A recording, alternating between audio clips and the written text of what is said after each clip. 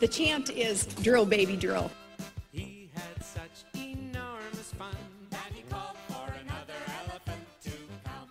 It's just awfully good that someone with the temperament of Donald Trump is not in charge of the law in our country. Because you'd be in jail. Secretary Clinton.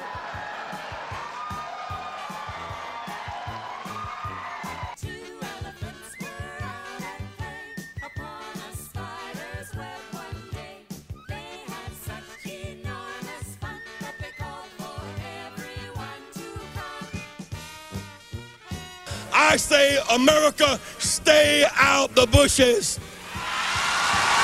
Stay out the bushes. Shit is a mess.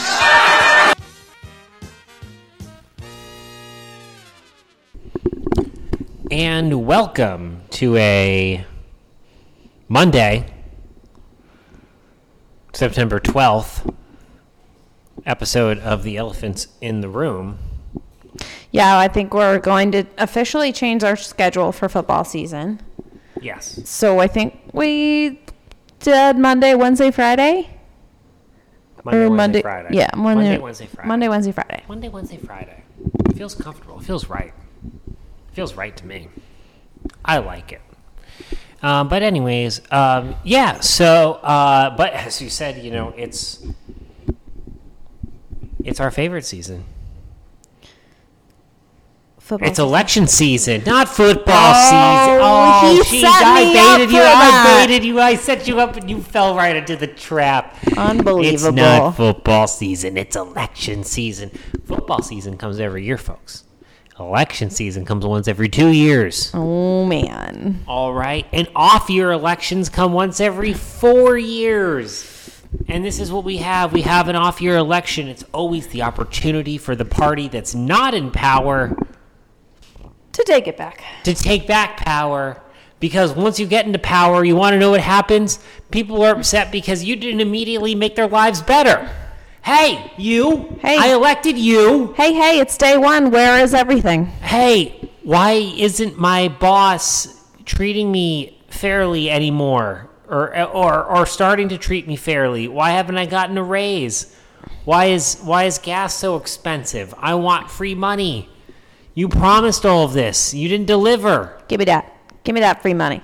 Right? The old thing, familiarity breeds contempt. Mm-hmm. Familiarity breeds contempt, is the old saying, is how it goes. And so we're here. We're here. And already we have today the New York Times sounding the alarm. The polling might be wrong. Hold your horses, here we go. folks. Hold your horses, Democrats. What? Since when has polling ever been wrong? Hold your horses, folks. Polling might be wrong. Democrats, don't get excited. Remember, the last two presidential election cycles, the pollsters got it wrong because of the quote-unquote the hidden Trump effect. You know, I'm just glad I'm not a pollster because I feel like their trust level is right down there with Congress and the news media. Well, this was one of the wonderful things, and about 2016 and 2020 is there was this hidden effect. In 2012, or I think in 2008 and 2012, there was an assumption that there was this hidden Republican vote, the hidden McCain voter, the hidden Romney voter, that, oh, yeah, I'm going to vote for Obama. You tell people you're going to vote for Obama, and then you go into the ballot box and you check Romney or you check McCain. And that phenomenon really never really took place.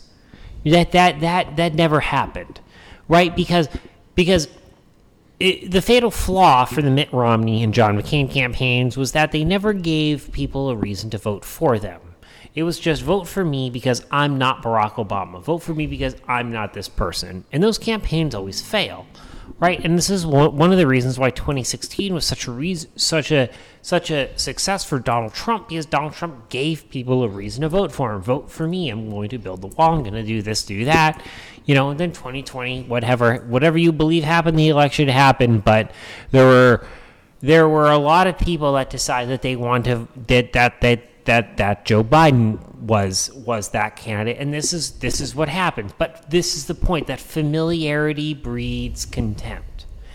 And so we're going into this cycle, and throughout the entire summer, we've had this idea that the Democrats are all of a sudden taking back power, right? They're taking back control of the election cycle. The Dobbs ruling by the Supreme Court backfired on the conservatives. Oh no. People actually want to kill babies. Not great for us. Or the babies. Or the babies. Or the babies. But no, and then, of course, the press wants to show Biden has his wins. I don't know if they're Biden wins. Biden was just, on the sidelines, but they did pass the IRS expansion bill. That's what we're going to call it here. He did illegally get rid of student debt for people making up to $250,000. There were a lot of things that Biden delivered on over the summer that led to this momentum. And now, of course, we're getting the story that, hey, wait a second. This effect that we saw in 2016 of this hidden Trump voter, because Trump gave people a reason to vote for him. This is still in play.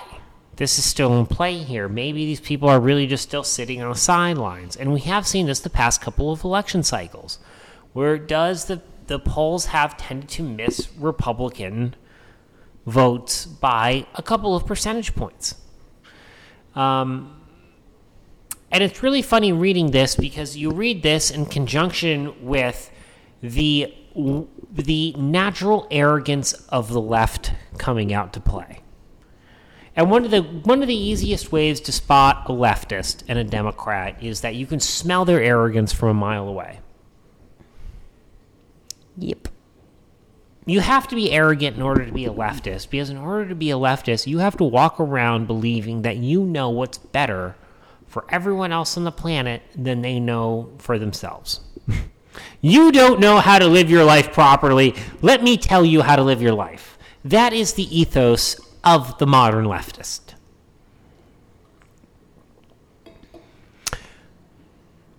And so they see momentum on their side. They see polling in August, which means nothing, trending in their direction, and they're going, oh, wait, people love us. People love us. They're leftists. How can they not? The ego, sky high for these people. So now Democrats are refusing to debate Republican candidates. Classic. We see this in Pennsylvania, where John Fetterman has been refusing to debate Dr. Oz. Now, this is mostly for medical reasons, because John Fetterman can't string together 4 sentences. Well, then how is he going to be an elected official? The Washington Post has called for Fetterman to debate Oz. You got to debate. You got to debate. You got to prove that you're healthy enough for this position. And that's when the gig is up. And that's when Oz wins the election. Oz wins the election when people realize that Fetterman isn't healthy enough to be a senator. Sorry, folks, but he had a stroke. It's time for you to recover. It's just not your time. Yeah. Try again next time.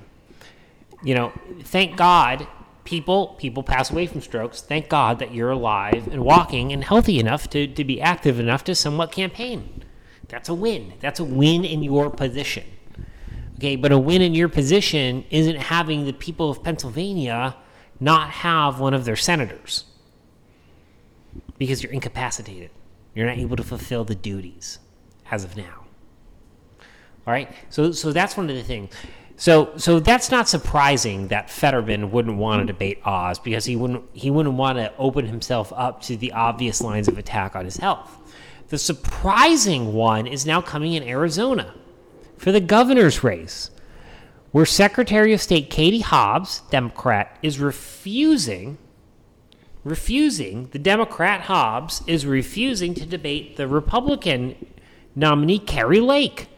This upsets me for many reasons. Primarily, I want to go to a debate. We got to find. Well, I'm sure they're going to have a debate. I'm sure. Is she also not going campaigning? Like, is there a way to go hear her at all? Probably not. So here's the reason. Secretary Hobbs remains willing and eager to participate in a town hall style event. such as the forum she participated in last week, in which Arizonans were able to hear directly from Secretary Hobbs about her in-depth policy plans and how she would approach governing the state. Unfortunately, debating a conspiracy theorist like Carrie Lake, whose entire campaign platform is to cause enormous chaos and make Arizona the subject of national ridicule, Classic. would only lead to constant interruptions, pointless distractions, and childish name-calling. Arizonans deserve so much better than Carrie Lake. That's why we're confident Katie Hobbs will be elected our next governor. We must respectfully decline the invitation. I'm sorry, but if you can't even take that on, how are you supposed to govern anything? That was my first thought example. If you can't take on a whack job conspiracy theorist, in your own words. Right. I'm sorry, whack job was a part of it. You can't take on a conspiracy theorist who's out to cause enormous chaos. If your ideas can't beat that, then you were never going to win in the first place, number one. I don't understand why the states just don't make these things mandatory. Like, you shouldn't be able to get out of it. Like, it should be like a requirement for running. So that's another question I had. I didn't understand. I thought that there was a mandatory, at least at the state level, for these state seats, for governor at least, that you have to have at least one debate. You have to have one televised debate on public television.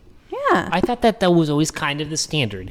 You have some nerd from PBS up there, ask a series of boilerplate questions. They give canned responses, and you go, okay. Okay, the Red Sox are probably in the third inning now. It's only 8 o'clock. I'll put that on. And that's what you do. And that's how it goes. That's how local elections tend to be run. So I'm surprised, first of all, like you said, that she can. I'm surprised by two things. One, she has such a lack of conviction in her idea. Well, she's a leftist, but one, admitting she has such a lack of convictions in her beliefs that she's basically admitting defeat right off the bat. Number one, and number two, that there isn't a requirement that these debates be held. Right. How can you just govern people and never talk to them? I just find that to be so. You're right. I just find that to be so weird that there should be an obligation for you to speak in front. And the funny thing is, and folks, I don't want to let the cat out of the bag. And depending on where you believe on what governors may and may not be able to do, Carrie Lake is going to find out very quickly when she's sworn in as governor that she has zero power to overturn the 2020 election. So her attention is quickly going to turn to the issues that impact the people of Arizona, because she's going to make a phone call to wherever our former president may be at the time and go, hey, look, I just found out I can't do what you're asking me to do in any legal sense.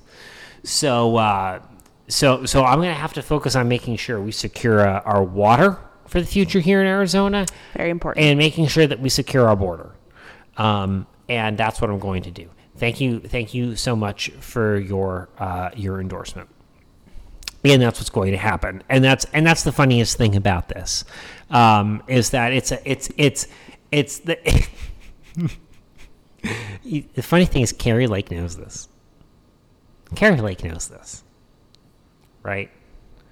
And so Secretary Hobbs is giving Carrie Lake this hanging curveball to smack out of the park, because she gets to attack her on a whole bunch of fronts. She's scared, right? Doesn't want Arizonans to see what she's all about. Has zero conviction in her ideas. It's really a beautiful place to be. It's really a beautiful place for me to Carrie Lake. And I hope that and one of the great things about the position Carrie Lake is in is that Ducey doesn't want Hobbs to become governor of Arizona. And while he's not keen on Carrie Lake, he's going to make sure, as chairman of the Republican Governors Association, that we continue to invest in this race, right? Unlike what's happening in the Senate race. There are no pro-Blake Masters ads on the air here in Arizona. Ugh. And we're not going to get into the whole Steve Bannon wall fund thing. We'll get into that. We're going to get into that into the later point. But let me just say this. There's an issue tangentially related to the Steve Bannon wall fund fraud issue, which people are innocent until they're proven guilty, but this has a lot of the hallmarks of what we would call a scam pack written all over it. And this is something that things that are happening, what Bannon is getting indicted for falls into the category of stuff that regular people do not have the time to investigate themselves, which are the intricacies of campaign finance law and what organizations that people donate can and cannot do with their money. And while there are a lot of laws in American society that basically protect someone for receiving money from someone just because they get to give that, because they've sold them on an idea, right? They're in America, you are generally speaking allowed to spend your money on whatever you want and to send your money on to whoever you want, with the few exceptions when there's obvious fraud and whatnot. And this is what we're getting at. In campaigns and in campaign finance and with PACs,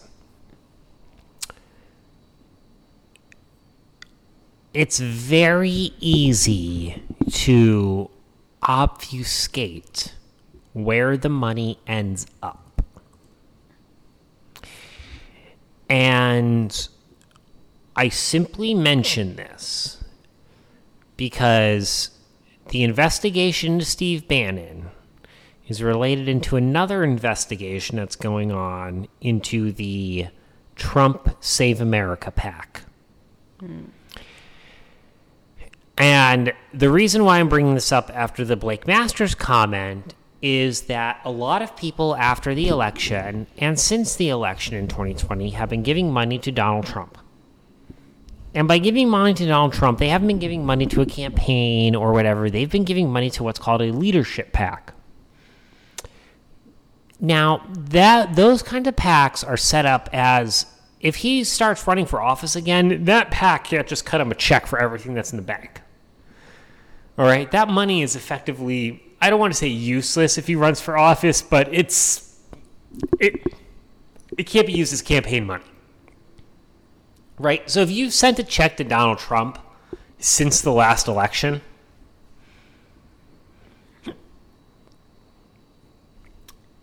what you've done is essentially just gave him a check to pay his bills. That's not good. That's essentially what you've done. Because he has no obligation to disperse that money to anyone that he has endorsed. And that's what he's being investigated for right now. Is, did he spend the money? When you say he, do you mean Bannon? President, well, both. Okay. So Steve Bannon got indicted because his Build the Wall fund didn't build a wall. The money just went to Steve Bannon and his friends. And you can't do that. You can't raise money. You cannot raise money, say you're doing something, and then do a different thing with it, pocket it, and then walk away. You can't do that. It looks like Bannon did that. I would not be surprised if he did that. It seems sloppy enough what they did where they probably got him on it, right? This is very similar to what they got Dinesh D'Souza on. This is what liberals do. They look for process crimes to prosecute conservatives on. They're going to get Bannon on this one. When was the last time you saw a Democrat prosecuted for any sort of campaign finance violation? Never, right? But when Democrats are in power, they're going to go after conservatives for it. And I actually don't have a problem with it because I really don't like it when people on our side go after the money that hardworking Americans make for a cause that they know is going to lead to nothing. That's fraud. I simply tie Trump into this because his PAC that he set up after the election to investigate fraud, it spent no money. Because you know who pays his legal bills for that? Who? Republican National Committee. Oh. Furthermore, he's been raising money on behalf, quote unquote, to help get people elected across the country via this PAC. How much has he spent on ads and helping get people elected? Well, the only reason I may know the answer to this is because I think you were railing against it the other day, so I think it's 0. I simply bring this up, folks, to point out that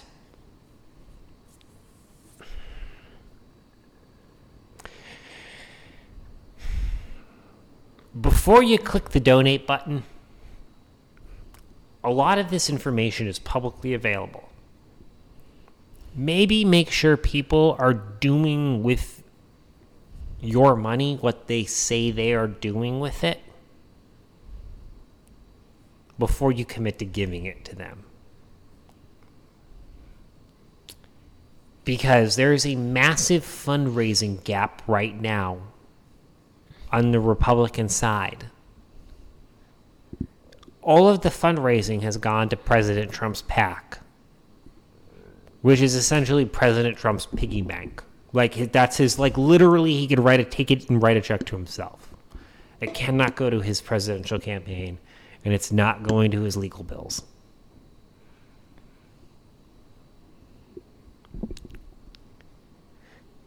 This isn't money being dispersed to candidates to help win elections. It's time to start putting our money as Republicans. It's time to go, hey, President Trump, we've given you enough for now. You've got a war chest. We need to win these local elections, and then we'll figure out 2024. That's the point I'm making. Okay. He's made his money. He's got over $100 million in the bank. I think he's got enough for his legal bills. I think he's got enough for whatever he wants to do with it. And let me tell you, if he doesn't start spending it, people in conservative media with the power to call him out should.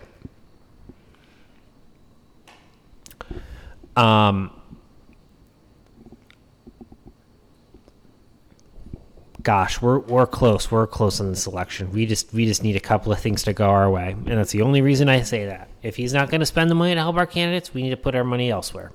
That's all it is.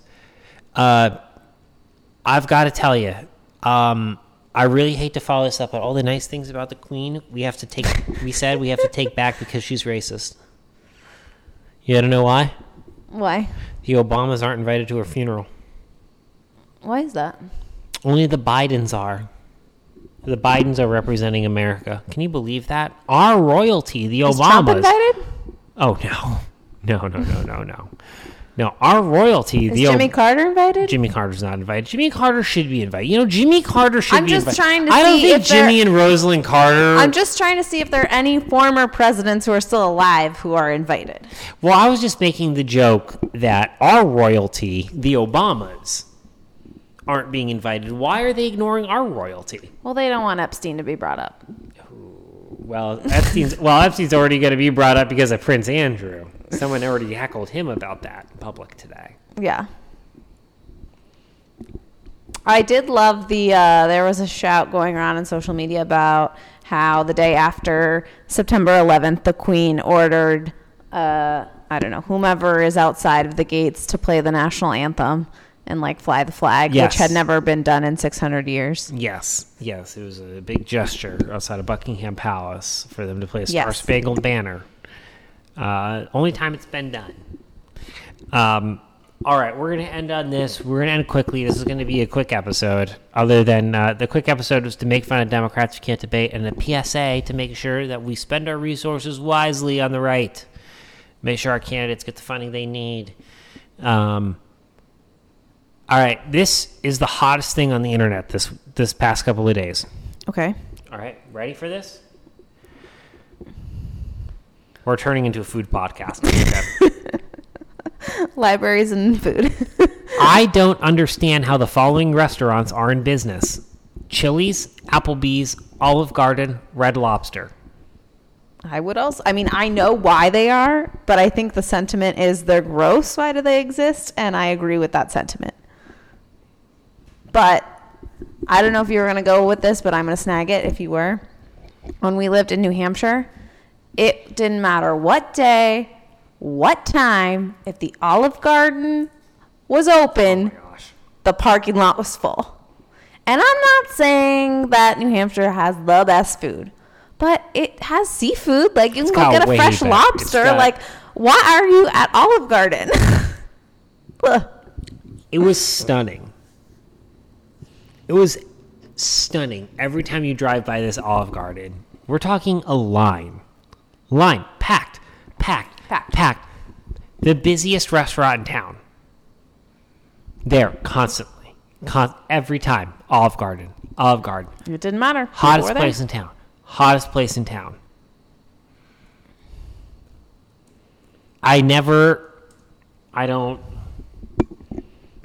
It's unbelievable. Is unbelievable. So I had to bring that up because this was like the biggest thing, got repeated thousands and thousands of times, and this and that, and people got really, really upset about it. Now, okay, here's my question: out of these four, Chili's, Applebee's, Olive Garden, and Red Lobster, which one would you go to? I have to go to one. One of them. I was like, have I been to all of these? Yes. This is tough. Okay, so Chili's, or at least back when I was in high school, we would go to the Chili's in the mall whenever it was one of our friends' birthdays, or sometimes when it was no one's birthday, and we would pretend it was someone's birthday, because they would come over and sing and give you a sombrero.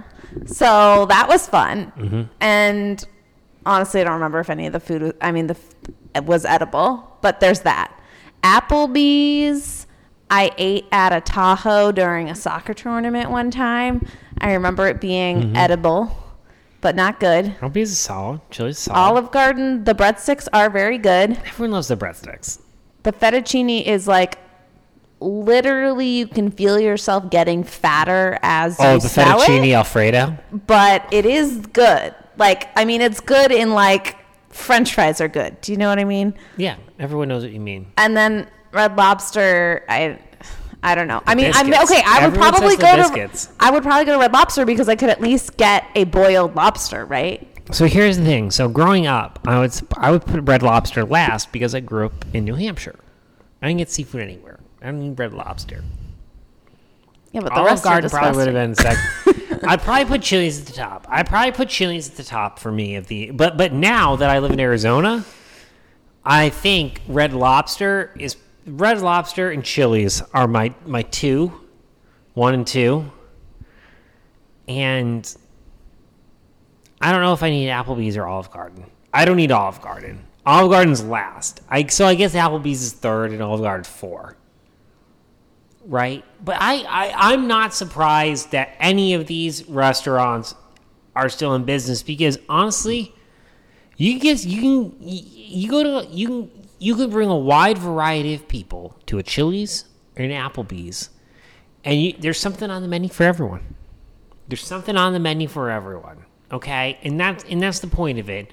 It's fast, casual dining, right? Maybe you're out with work colleagues. You can get a Budweiser with your lunch. That's always fun. Little beerski. Ugh. A little beerski with your I don't know, Bourbon Street steak. I don't know what it's called. Red Lobster's not bad. The 5th option, pass. I think it's why is the 5th option pass? Why do you need to be so negative about this? Do you know Chick-fil-A is racist? Why? Because they don't open on Sunday? Chick-fil-A has been accused of being racist after telling a black Twitter user that his community would be the first to know when a new menu item is stocked. So a user queried when the chain would add spicy chicken nuggets to his menus. Quote, "Your community will be the first to know if spicy items are added to the permanent menu, Don," Chick-fil-A wrote. Did they mean like your community as in like St. Louis? Or like, is that what they meant? So you hit the nail right on the head. Is that it took about 30 seconds for the internet to go back through the history of Chick-fil-A responding to people's tweets. And this is just their phrasing. It's like, your community is first to know. Your community. It's like, It's the beginning of Jingle All the Way with Arnold Schwarzenegger when he finishes every single call with, "And don't forget, you're my number one customer." And then his wife calls and he ends the call with, "And don't forget, you're my number one customer." Right? I mean, that's what they do. Your community is going to be the first to know. Your community is going to love it. Your community is going to this. And then all of a sudden it's, "You're racist." And Chick-fil-A is like, "Wait, what happened?" They're like, "What just happened?" We're Chick-fil-A, right? Even the gays don't hate us anymore. Right, so I had to bring it up. And so, like, they were questioned about it, and they're like, what happened? And they were like, "Oh, well, we didn't really mean anything by it, but, we apologize, if, they didn't apologize. If you're offended. They said, like, we were, like, basically, like, it was an unfortunate choice of words, I guess, they used, or something like that. But, the social media playbook is being revised. Do not use this phrase anymore. There you go. So there we have it. We're into election season. The Democrats won't debate Republicans, and Chick-fil-A is bringing spicy chicken nuggets to your community. Watch out. Yep. See you Wednesday. See ya. One elephant went out to play upon a spider's web one day. The chant is drill, baby, drill. He had such enormous fun that he called for another elephant to come. It's just awfully good that someone with the temperament of Donald Trump is not in charge of the law in our country. Because you'd be in jail. Secretary Clinton. Two elephants were out at play upon a spider's web one day. They had such enormous fun that they called for everyone to come. I say, America, stay out the bushes. Stay out the bushes. This jet is a mess.